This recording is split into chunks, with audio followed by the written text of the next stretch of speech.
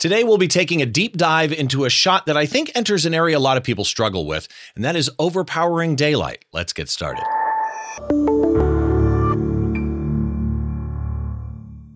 Hi, welcome to Behind the Shot. I'm Steve Brazill, and I've got a great show lined up for you today. I'm quite excited, actually, about the topic matter and the photo that we are going to dissect. For those of you that are new to the show, on Behind the Shot, we try and get inside the mind of a great photographer by taking a closer look behind one of their shots, meaning dissecting that shot from conception to completion, all those stories and challenges that happen in between. And basically, the idea is to try and understand why they made the choices that they did in making that particular shot. I do want to remind you that if you are looking for the show notes or any links that we talk about or any links related to my guest, of course, you can always get those at the website at behindtheshot.tv. If you want to follow me, it's stevebrazill.com. We'll talk about my socials coming up a little bit later. One other thing I want to let you know about is if you are watching on YouTube, all those links are on YouTube as well. They're right down below the subscribe button and the like button. And if you would hit like, it would be much appreciated while you do that. In fact, those of you that are watching in a podcast feed or listening in a podcast feed, a quick tip for you. So Behind the Shot is available wherever you get your podcasts in two formats. There's two feeds. If you search for Behind the Shot, there's an audio-only version and a video version if your podcast outlet of choice supports video. It's a photography show, so video for some people is easier, but actually about 53% of the people listen to the audio-only version. If you're listening to the audio-only version, you can head to the website, behindtheshot.tv. You can see any of the pictures that we're talking about. I've got two of them today because I got a behind-the-scenes one that you can see as well. So if you want to know what those look like, head to the website. And if you would, wherever you're getting that podcast, would you drop us a star rating and even better yet, a star rating and a written review? It helps with discoverability, and I would appreciate it very, very much. So let's get into today's guest. So for today's guest, somebody introduced me to this guy. And as soon as I saw his work, and usually when people do that, they say to me, here's a guy I think would be a good guest. And most of the time I look at it and think, yeah, they'd be a good guest. And then I looked at Will Cadina's site and went, hell yeah, let's get Will on the show. Will, how are you? I am living the dream. Let's put it that way. Very blessed. And you're living the dream in New York when there's no snow. Surprisingly, you know what? It's kind of chilly. I just got back from your city, your neck of the woods, and It was chilly there. And I was hoping to get some kind of tanning, with the Latino-ness, but no, it didn't get dark at all. So yeah. Well, and the funny thing is, I have Portuguese blood in me, and so the rest of my family is darker. I always think it's because I'm the fourth that my mom ran out of color, but either way, it is what it is. So let's talk about you for a second. For those of you again new to the YouTube channel or more specifically the podcast, we dive deep into a photo, but I always like to start with a bit of an introduction to my guest so that you have a chance to understand who Will is if you don't already know. And I don't tend to run it like an interview. It's more of a conversation between Will and I. And I got to tell you, when kind of like I said in the beginning, in the intro, when you were mentioned to me first by our mutual friend, and I went and looked at your site, your portfolio kind of caught me off guard. You literally seemingly can shoot anything from cinematography to commercial work to corporate events to weddings to bar and bat mitzvahs. If you had to choose only one, I would like to nail people down on this. I mean, you're multi-talented, clearly, but I'll go with the desert island analogy. If you were on a desert island and you could only photograph one subject, what would you pick? That's hard, man. Like on a desert island. Yeah, because there may not be a wedding on the desert island, but you know what I mean. Yeah. I don't know. Maybe on a desert island, maybe clouds, I guess. I think. But of the genres you normally shoot. I think probably most likely corporate branding. I love corporate branding. I really got more into it in the last 5 years, 6 years or so. So. Okay, yeah, let me get into that. Let me dive into that. Corporate photography, people understand. Commercial photography, people understand. You added the word branding in. So for those people going, what exactly does he mean by corporate branding? Explain. So I can't mention the company's name, but sometimes companies bring it. There's a difference between corporate headshots, portfolios inside of it. So how can we monopolize as much as we can within that business? So instead of just doing the typical headshots, is like maybe we can incorporate something with LinkedIn, Some, instead of just typical headshots, straight on headshots, it'll be maybe horizontal shots with wording on it. It's like no different from, Instagram with those entrepreneurs that have the shots like this. I think there's one shot of me like this, and there's wording on the sides Right. from there. No different from like real estate photography. It's something becoming really new for the corporate world.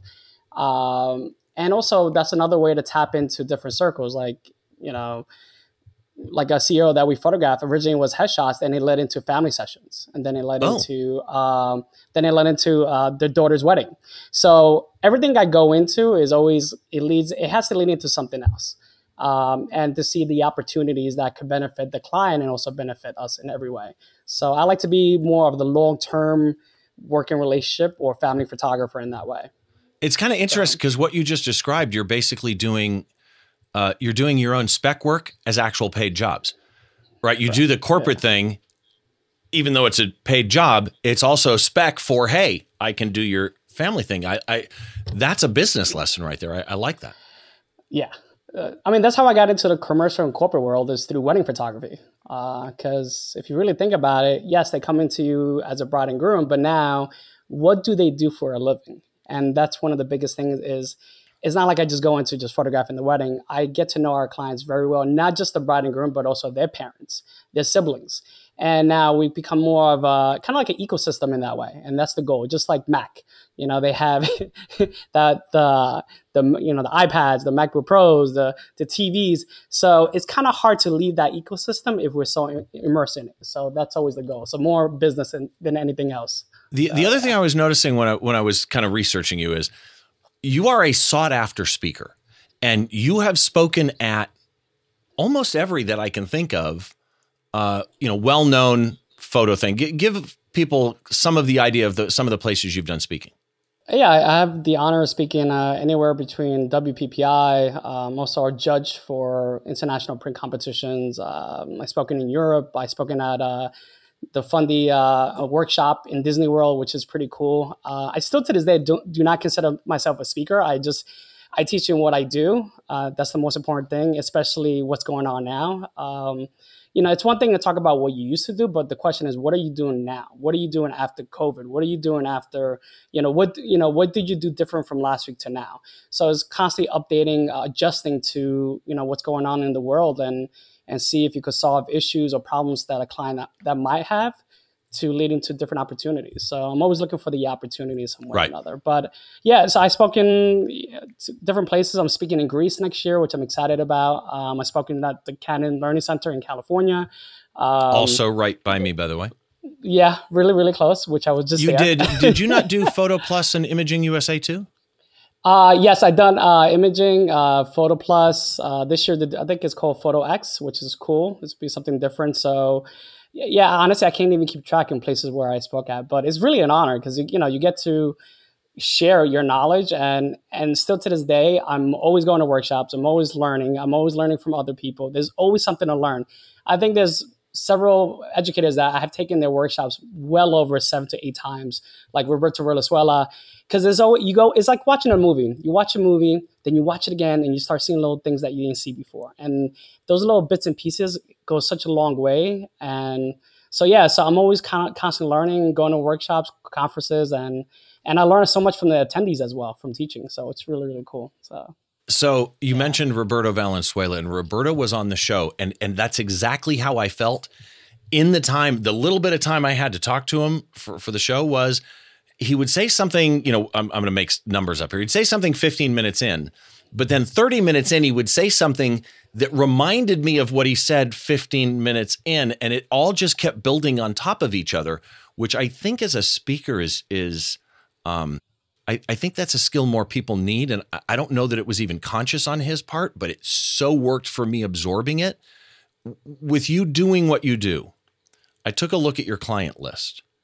And again, it's top tier clients. Name some of the companies if you can. If you can't, I have them written down and I'll name them. Name some of the companies that you've worked for. Yeah, I've done work with the United Nations, UBS Financial. Still to this day, it's not like they're past clients. Project Runway. I could go on with the list, but Yeah, I'm just very blessed, and it's funny because I updated my portfolio, my bio recently, and I was like, oh my god, there's so many amazing, amazing journey adventures that that led into so many opportunities. And that's the thing, like you never know who you might meet, whether it's the bathroom attendant or you meet someone at an Uber or Lyft that might recommend you. I had a bathroom attendant at the Plaza Hotel that I was always nice to. If you guys don't know what the Plaza Hotel is from Home Alone, Right, right. So always nice to the guy. And one day, one of his family members contacted us, and hey, Luis, and he spoke so highly about you, and we were hoping to do our daughter's wedding, and I was, I thought nothing of it. I'm like, absolutely, you never know who you're gonna meet, and one thing led to another, and they ended up getting me to work at the United Nations and never thought in a million years I'll be working there. And then from there, I ended up photographing the Prime Minister of Japan, and again, it became like a domino effect. Yeah, so it's kind of like, wow, it was like you just never know, and I think these days, just being kind or just saying hello, it doesn't matter what it is, even the waiter, just say hello, just be kind. That's my biggest thing. Just be kind and social and down to earth if you can. But yeah, so it's amazing to me. So in what I do, music photography, it's all about relationships, right? You don't have to be the greatest photographer to go on tour. You have to be the photographer they're willing to live in a bus with, right? To an extent. They want good photography, don't misunderstand me. But that's a huge important part of it. And it comes down to be a good human. Some of the companies I had listed, FJ Westcott, Think Tank Photo, Synology, I've got one sitting here behind me, Sekonic, I've got a Sekonic meter, I've got many Think Tank photo bags. You mentioned Shinzo Abe, but also Johnny Depp, Derek Jeter, Michael Bloomberg. You've done a lot. So let's get into some photography stuff here. Shoot. When I look through your portfolio, your images, all your images, have an amazing sense of space. From rich colors and light, it creates to me in my mind a sense of area, of space, of envelopment almost in the photo. Is that the product of the scenes that you photograph, or is that kind of a goal of yours from day one?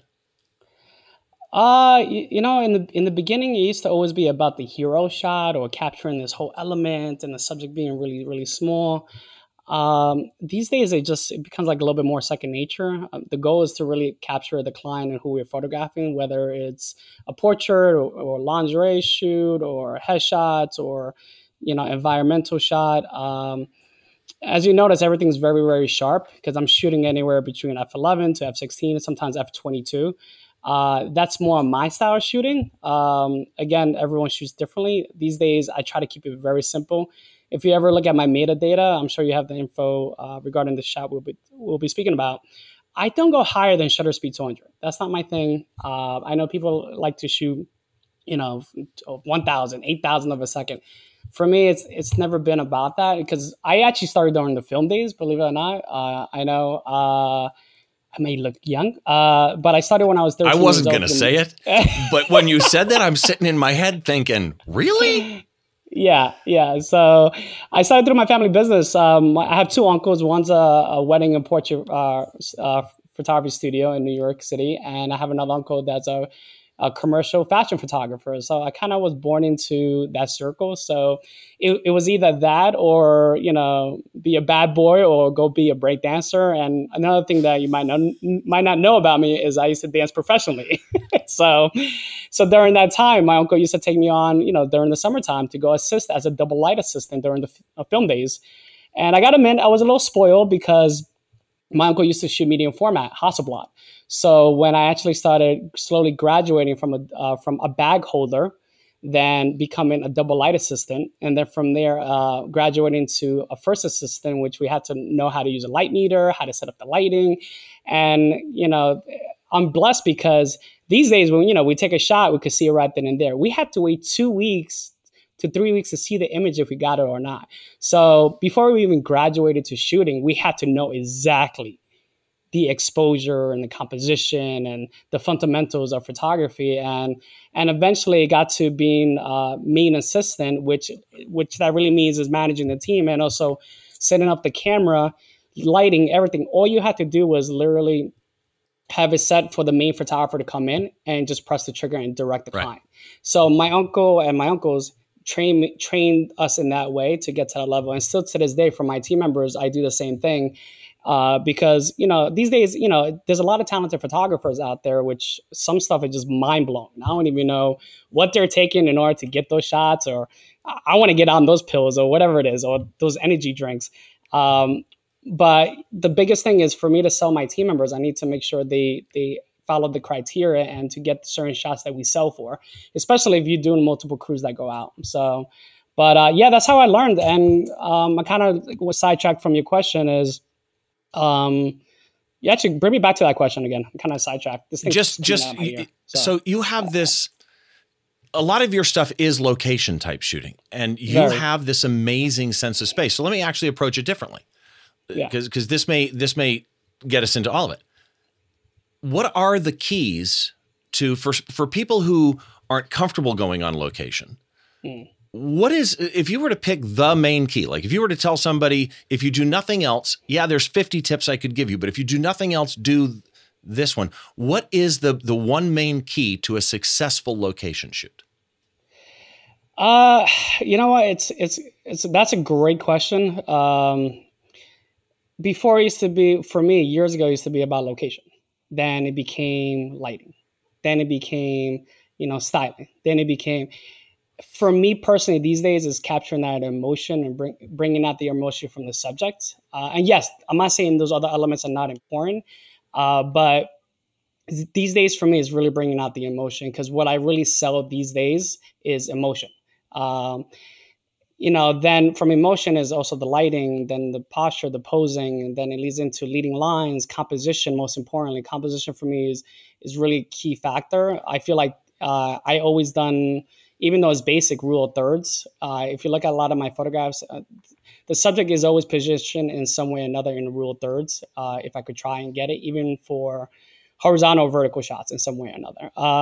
But I think really for me, and it's really more emotion these days. And this is for this week. Who knows? It might change next week, to something else. So, but that's the beauty part about this industry and in our career, or in photography in general, videography, is you interpret it in your own vision, in your own mind, which is, you could put 10 people in a room with the same exact gear, same exact exposure, but everyone's going to get something completely different. And that's the beauty part about being in this industry. And I don't think that's addressed enough. People are. I've known people who are. I don't want to use the word scared. Scared is the wrong word.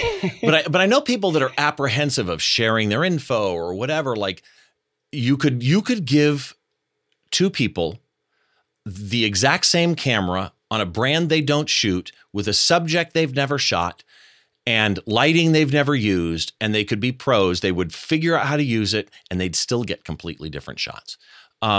It's interesting to me. Again, you create this sense of space, and what you said about the rule of thirds intrigues me, because the shot we're going to talk about today, the subject, quote unquote, is on a rule of third, but your layers are on rules of third. So, and what you said about you're using, small apertures like 11 or even 22, the background subject in today's shot, when we get to it, people, you'll understand what I mean. Even the background part of this shot is on a different rule of third and in focus. Very, very interesting. So before we bring up the shot, just a reminder to everybody, the podcast is available wherever you get your podcasts, 2 formats, audio only or video if the outlet of choice supports video.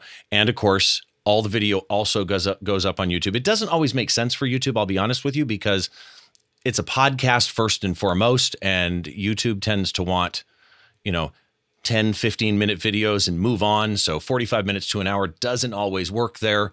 But if you like what you're seeing, head on down, hit like. I would appreciate it. And of course, all the links and everything are down there as well. So, one other thing I forgot to mention, and that is I do want to thank my friends over at DVE Store for the high-def video. That is very kind of them. It's dvestore.com for all your digital video equipment needs. And let's get into today's photograph. So before we do, this photograph, when I saw it, so we went through a bunch of different photographs, and this photograph, when I saw it, hit me on a couple of levels as far as things I think, A, people can learn from, and B, and arguably more importantly, that people can just look at and admire and enjoy from an artistic point of view.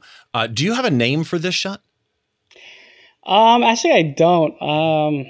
It's funny because I was gonna submit this photograph for print competition. I have to think of something, but yeah, I guess I'll let you know in the next few days. So I got to submit it. Was this for a certain client? Yeah, so it was actually for a bridal company and based out of New York City, and also obviously with the designer. So I originally wasn't. I like to take at least 1 or 2 projects a year, and personally myself just go and do it. It kind of just recharges my mind, and going back to what you stated before, with the settings and exposure.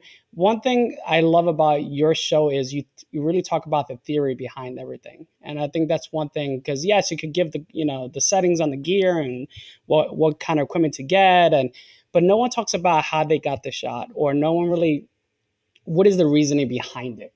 So for me, I wanted to go away, recharge my batteries, and I figured, you know what, let me reach out to a client of mine, and they were all about it. And one thing led to another. The makeup artists and hairstylists wanted to take part, and that's one of the beauty part about being in the industry is that you build these great relationships, and everyone wants to be part of this project with you. And again, it was originally supposed to be a basic shoot, and now it ended up becoming like a real commercial campaign shoot. So This was your concept though? So, because you said you approached them with it and they were all on board. So this entire, I don't want to use the word design here either, but you know what I mean? The concept of what I'm looking at here was yours. Yeah. Not an art director's. No. So that's one thing. And I'm sure you could agree, because you're on site and you're photographing these cool, amazing shows. And, if you had the ideal budget or if you had the ideal, vision to do something, I can ask you the same question. What would you do if there was unlimited budget for you to set up something? You're on that desert island. What would be your idea or goal to do something cool and epic? Go. Right. You got 20 seconds. Go. Okay, so for me, it would probably be to have all the band members jumping out of an airplane. I'm making this up as I go. Jumping out of an airplane, playing instruments, including the drums, while they were falling to earth. Sick. When are you doing this? When's your ideal goal? Yeah, I got to make this happen. This is about you, man. This is all about you. We got to. But it's about us, because I want to be there capturing what you do, and that's the goal. So, as I think you can tell already, I like to encourage other people. I want them to fulfill their visions and more, and that's always the goal. So for me, it's the same thing. How can I push myself? How can I get myself not to stay comfortable? Pushing yourself the limits to do something different and unique. So for me, I really did a lot of homework. I did reach out to a few friends of mine to help me find a really great location in Texas, and they helped me find this location. And I kind of whiteboarded everything to a certain degree. Just like anything else, there's always going to be detours and, bumpy roads in order to get to this level. Because originally we were supposed to start shooting about 8 in the morning, around 7:45 or 8 in the morning. The downside of it, after getting the permits or something happened, so supposedly, I'm not mentioning the names, but the certain state and park department did not submit something at a certain time.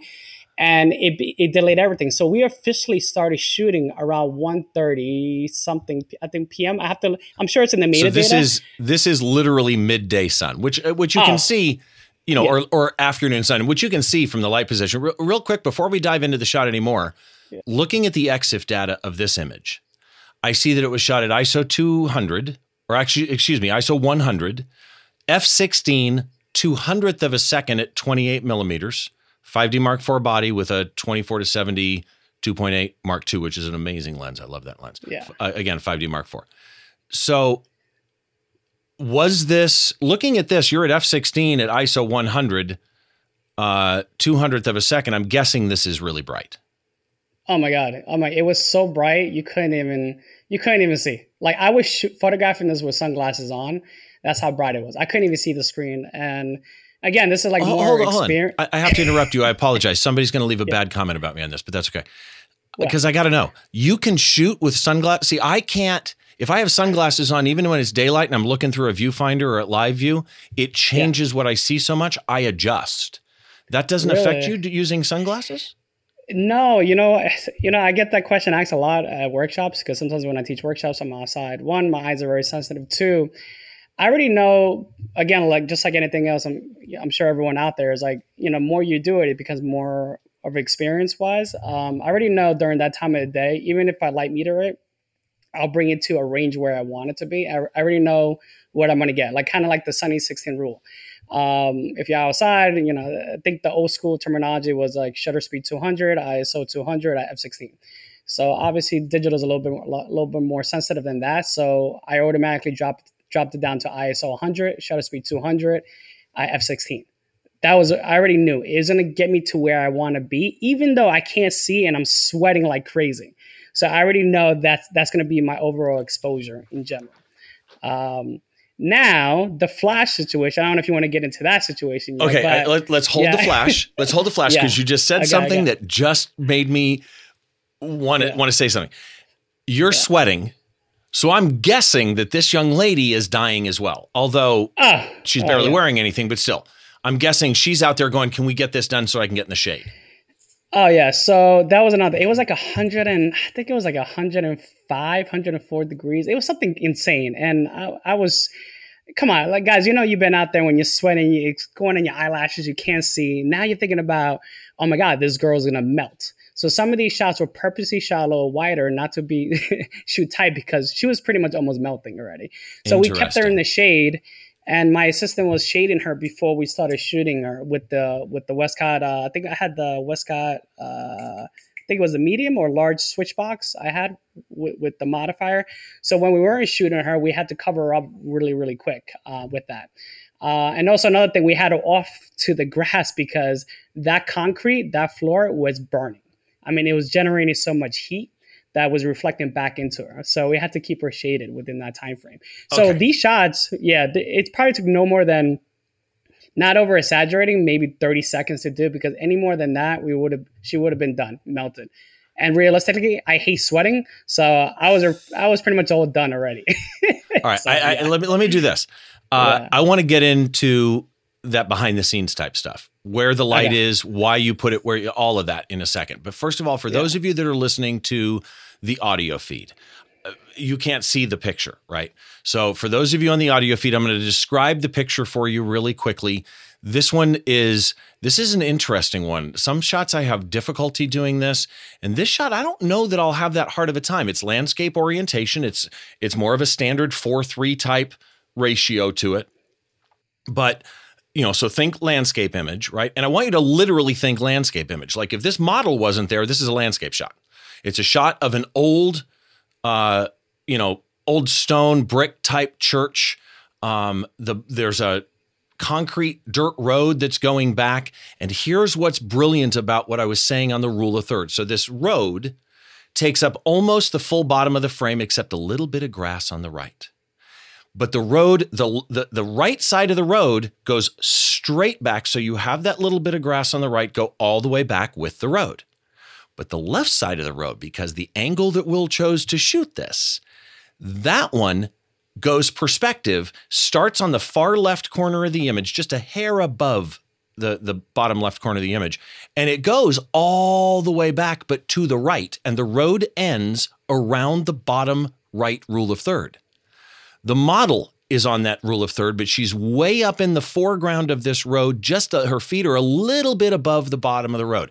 If that's all you picture in your head, with grass on the right side of the road, grass on the left side of the road, but again, that one, the road itself doing a perspective disappearing into the bottom right rule of third, and then a beautiful, and I'm going to stress this, natural blue sky with clouds. Clouds at the bottom horizon, like just above the tree line. Not so much at the top, but natural is key here. It's not overpushed. It's not overprocessed. And you can see a sun kind of halo and light beams coming from exactly in the upper right-hand corner. If that's all you picture, you've got it, except there's more. Wait, there's more. It's an old world South American style church that's on the left rule of third. And you're looking at the front of it. So you got the door in the middle. You got a round window above the door. It's almost castle-like looking. And the right side of it, the turret goes up higher for the bell tower, right? Old stone, worn face, all of that type stuff. And the bottom horizon of the land, the church, the road, everything, that's the bottom rule of third. But the bell tower goes up dead center, and the top of the church almost hits the top rule of third, right? It's just so well done. And then you've got this model added in there. Beautiful model, short brown hair or tied back, one of the two, dressed in, it's almost lingerie wear. It could be a wedding dress, but it's almost lingerie wear that's ground, full length, white, kind of see-through, mostly open, almost like a robe is a good way to describe it. But she's wearing high heels, gorgeous lighting. Now, her back is to the sun. The sun is coming from the back, upper right corner, like I said. And yet her face and her side are beautifully lit. Clearly, it's artificial light, but just absolutely amazing. So where is this, by the way? It's in San Antonio. It's at the Missions. Okay. Yeah. Do you remember the model's name? I believe. If not, that's fine. If you do, she's yeah. Her body position is so brilliant here. Did you pose her, or was this her just walking? No, actually, I did. So it's usually 2 or 3 steps. I'll tell them to go back, and I want you to take a step forward.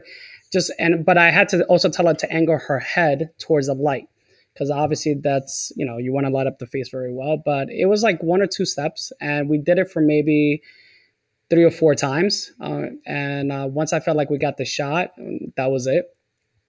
Because you always want to have the body curved in some way or another. You also want to bend the arms slightly a little bit more. So instead of just having a person walk straight with the arms straight, it just, there's no flow to it.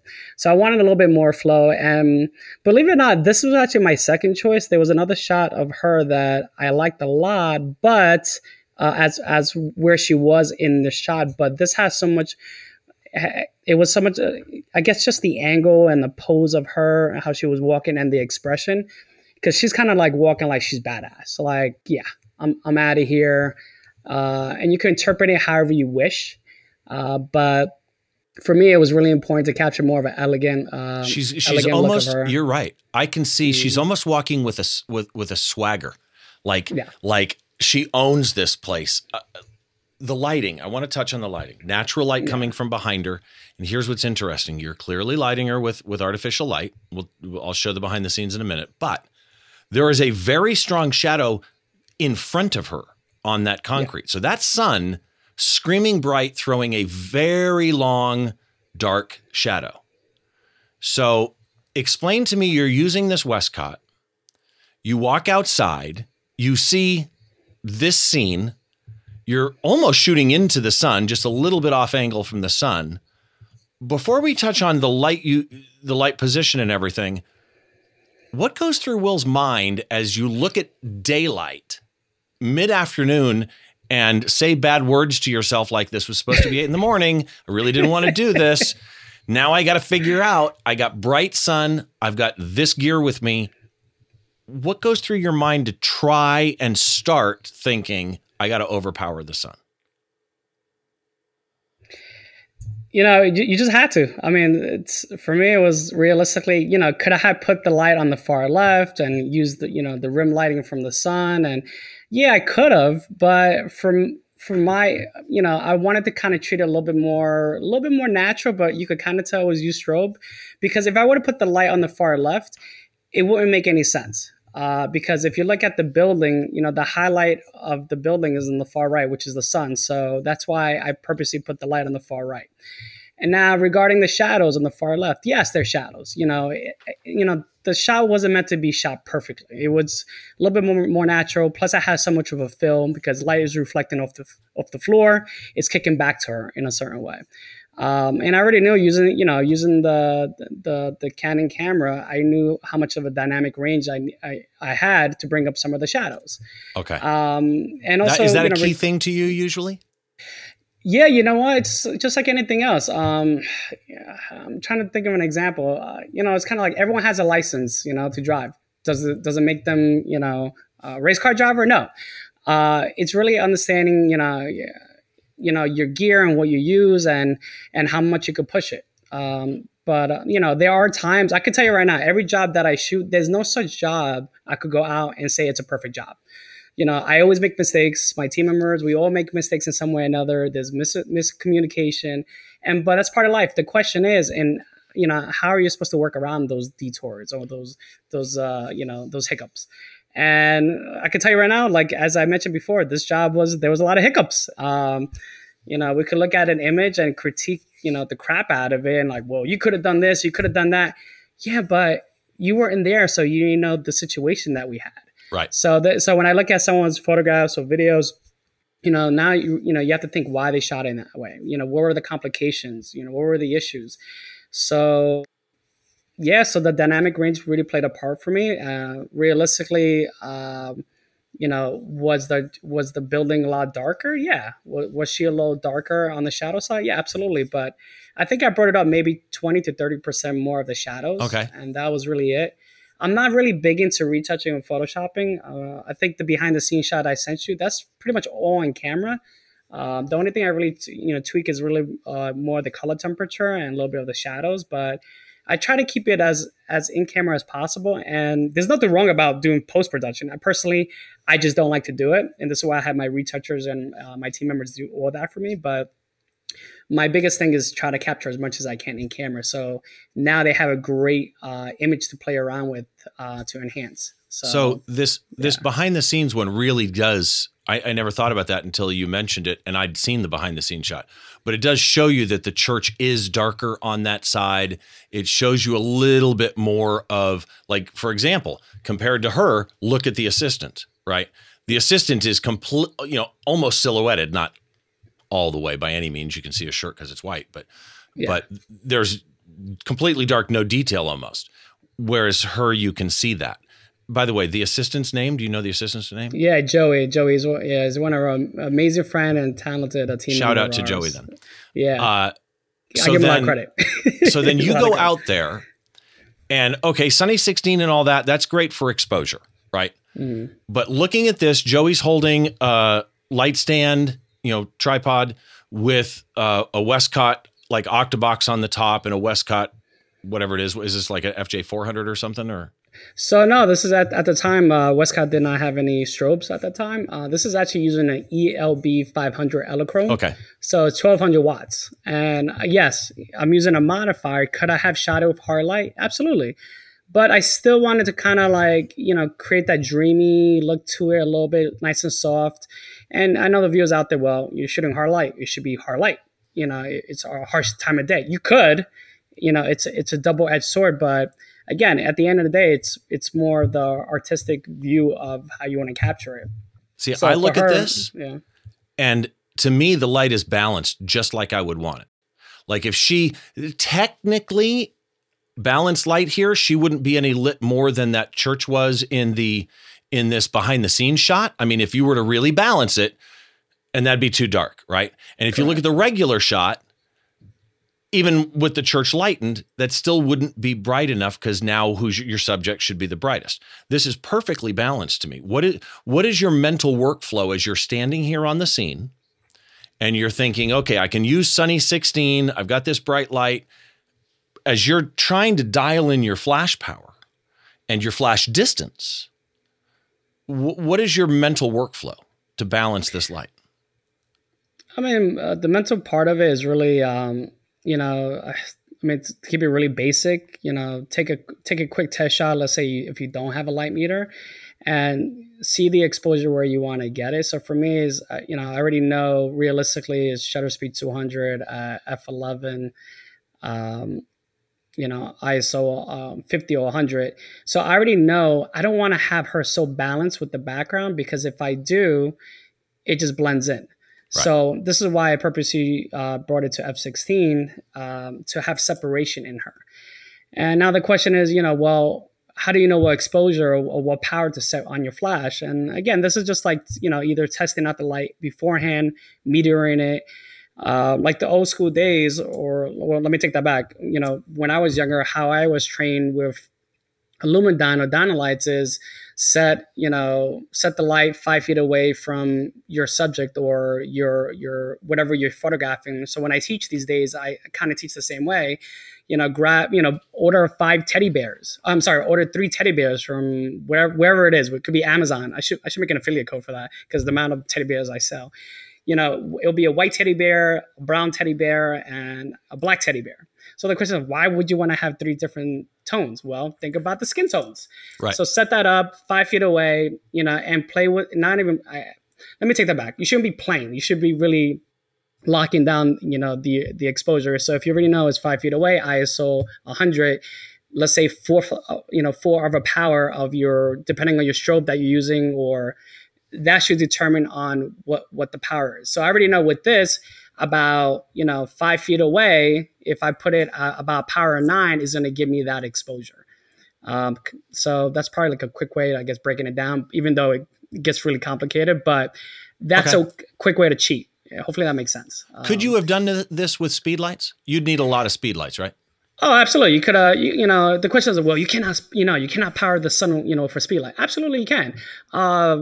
This is where more the technical part of it, I know majority of people like to shoot high speed sync or wide open. And again, it's a style. It's, realistically, I could have been 5 feet away, full power, 1/1, depending on your speed light that you're using, hard light, and I would have overpowered just like this with no problem. Now, could I have done it with that softbox? No, absolutely not. You will have to bring that softbox really close, about maybe 1 foot away from her face. Then yes, I would have got it, overpowered, but you will get the softbox in there. So this is why sometimes it's nice to have that extra power. And somebody said to me once, to really overpower the sun from the same spot as a strobe, you'd need probably 4 speed lights ganged together. I've never tested that, but again, part of the thing I love about this shot is her position in the frame. Like, her head doesn't intersect anything. There's balance points in your mind between the church, between her, between the tree in the background, with that road kind of going back like it does. You said that you're not huge, like you don't do a lot of processing. What software do you use when you process? Is it Lightroom, Photoshop, or? Yeah, no, I honestly, it's, I download it, bring it into Lightroom, and that is it. I mean, nothing more complex than that. The only thing I really did to this image, besides the color temperature and bring up the shadows, I actually toned down the blue in the sky because it was too overpowering. I mean, the blue was so saturated. Yeah, it was, if anything, I'll send you the image that was not, the blue wasn't in there. The problem with that is the blue was so vibrant, it was taken away from her, and it was taken away from the temple of the church in the background. So it's just like anything else. If there's a part of an image, if it's too dark or too bright, your attention is going to go there. So that's what was happening with the blue sky. Yeah, so we talk a lot about people's eyes go to the brightest spot in an image. The truth is, it will also, if there's nothing to draw it more, it'll also go to one of the most saturated spots in the image. Correct. This image to me, Will, really, there's so much beauty in this, and part of what I love about it is that juxtaposition of old and new. You have this beautiful young model with this beautiful gown, high heels, and then you have this old world scene. So just conceptually, I love this. Oh, you know what I wanted to ask? We know you light in the church. The shadow side of the church. Did you do anything individual to her with an adjustment brush or anything, or it was just whatever you did? No, that's it. Just positioning where the light is. If you go to the BTS of the shot, it's the height really plays a big difference on it. If I would have had Joey just lower the light more, then the attention will go more towards her hips and her body. And if you really look at the image, yes, you can look at the satin of the dress. It looks like a little bit blown out, but believe it or not, there's a lot of detail on it. Now the question is, well, what if we would have shot this just available light? Have more of that, airy look to it. You could, but the thing is, for my clients and or my style of shooting is, I like to have a lot of detail in our image, and also regarding, let's say this outfit. Let's say the stylist hired us to do it. they spend a lot of time and money creating those details in that dress. Why would I want to blow it out? It just doesn't make any sense. It's like no different from me traveling to, let's say I go to Paris and I tell everyone I'm photographing in Paris, but then I'm photographing a person in a brick wall the whole time. And you don't even know where you are, just that brick wall. Yes, the bricks are in Paris, but it doesn't make any sense. So whatever you shoot has to make sense in what you're doing. Okay. So again, this was a little bit more of my vision, what I wanted to capture. It was a personal project, which led into not only a personal project, but it led into so much work in the aftermath. Was insane because the designer was like, oh my God. I'm like, would you be interested in traveling to Europe to do something, a campaign shoot for us? We love what you did with no budget. Now, can you do this with, X amount? I'm like, absolutely. So what if we throw money at you? Yeah. In a way, kind of, in a way. You always got to negotiate in some way or another. But for these kind of shoots, it leads into so many opportunities. Even though I'm recharging, but it's also the goal is to create a solid portfolio that it will lead into more work. And that's the goal. It's one thing about just constantly shooting by paid clients, but in order to get to where you want to be, you have to do personal project for yourself in order to get to that level.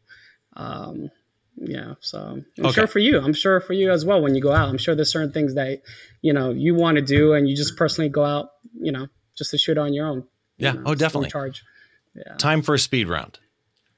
These questions, answer them just first answers that pop into your head, right? Okay. Your favorite location photography tip? Never leave your bag behind you. It might get stolen. Okay. Biggest mistake you made? Biggest mistake you almost made or made? Don't let a client dictate on how to run your business or how to change your format. Ooh. Yeah. I like that one. Okay. Yeah. You've already mentioned rule of thirds, so let's leave that one. That one can't be used. Okay. Your favorite composition rule, if you have one. Bring the viewer where you want them to go. Oh, so where good. You want them to look at. Yeah. So good. Favorite drink? 1942 tequila, baby. I got a bottle out there. Have you had Clase Azul? Of course. Yeah, of course. I like it. It's good. A nice presentation. You like the 42 better? For some reason, yeah, probably, maybe. I don't know. Interesting. You and I got to get together. Okay. Yeah, we do have to get together. Yeah. I got a bottle of both out there. Your favorite band or artist? That's hard. It all depends on my mood. I'm extreme. I like classical to hardcore rap to vocal house music. So if I had to pick one right now, Bruno Mars, because he makes you want to dance. Nicest guy. I actually got to shoot a meet and greet. Oh, you met him? That's so awesome. Yeah, I got to shoot. I mean, I didn't really meet him. I shot a meet and greet with him. But he was actually really, I've dealt with artists where I shoot a meet and greet and it's not the same. He was just wonderfully kind and amazing live. Last question. Is there a photographer out there that you think more people should know about and follow? Oh my God, there's so many. Oh my God, there's so many. Do I have to get back to you right now on it? You do not have to. Yeah. So many cool European photographers out there. It's hard. I'm sorry, guys, but it's hard. It is hard. And you know what? Majority of them I don't know personally, or I can't even pronounce the name. That's why I don't have. Are they people that you would probably mention? Do you follow them on Instagram? Oh, absolutely. Yeah. I could send you that. Definitely. Yeah. No, I've got your link already to Instagram and I've been popping it up on the video below you so that people know where to go. Or if people go to the show notes at behindtheshot.tv, or if they drop down into the description area on YouTube, all of Will's links are there. If you go to Instagram and check out Will on Instagram, which is really easy, it's at Will Cadena, Cadena, Will, by the way, for Will, in case you didn't know. If you go look at who he's following, you'll find some great photographers. So with that in mind, your website is what? It's willcadena.com. If you just type in Google, I should pop up everywhere. I hope so with SEO. Yeah, definitely, check us out. We'll be speaking at upcoming conferences and workshops. So I feel like I'm teaching more about business these days. I love business. And even when I teach photo walks, I also teach business at the same time when I'm teaching those photo walks as well. So. Okay. And then Instagram, Twitter, and Vimeo are at Will Cadena, but Facebook is different. It's at Will Cadena Photography. Yeah. So go give Will some love. Follow him, subscribe to all his channels on Vimeo and wherever. And dude, I love your work. Again, I appreciate you it. have this sense of openness in your shots that makes me feel like I'm entering a scene physically, like I'm there. And to me, that's something I really greatly appreciate. So thanks. Thank you, man. I love wide angle shots. I love to feel like you're there. That's one of my favorite. Still to this day is the Canon EF 11-24 f4. So that's still one of my ideal favorite lenses. Really, really, really nice lens. I'm glad I never sold it. Yeah. We need something like that. Like I've got on the RF. I've got the 15-35, which I love. Of course. But I'd love like an 11 millimeter in an RF. Love it. Do you have the polarizers? Have you been using them or no? I do not. Because I don't shoot that type of thing very much. Oh, that's true too. Yeah, I love that feature, man. But yeah, it's again really cool. Yeah. Thank you so much to my guest this time around, Will Cadena. Appreciate him being here so much. And you can follow him at willcadena.com, at Will Cadena on all the socials except Facebook, where it's at Will Cadena Photography. As usual, if you want to follow me or the podcast, my personal site is stevebrazill.com, like the country Brazil, but 2 L's. The website for the podcast is behindtheshot.tv. If you want to follow me on social media, I've kind of abandoned Facebook, but the pages are still there for Behind the Shot TV, or Twitter and Instagram. It's Behind the Shot TV or Steve Brazill anywhere for social media. And again, if you're on YouTube, if you would, please head down. If you like what you saw, drop a like, drop a comment, whatever you want to do, subscribe if you would. And wherever you get the podcast, again, I got to stress this, it really does help with discovery if you would leave a written review in, Apple Podcasts, iTunes, as a lot of people still call it, or wherever you get your podcasts. It would be very, very much appreciated. Again, to everybody, thanks for joining us. Join us next time as we take a look inside the mind of a great photographer by taking a closer look behind one of their shots. We'll see you soon.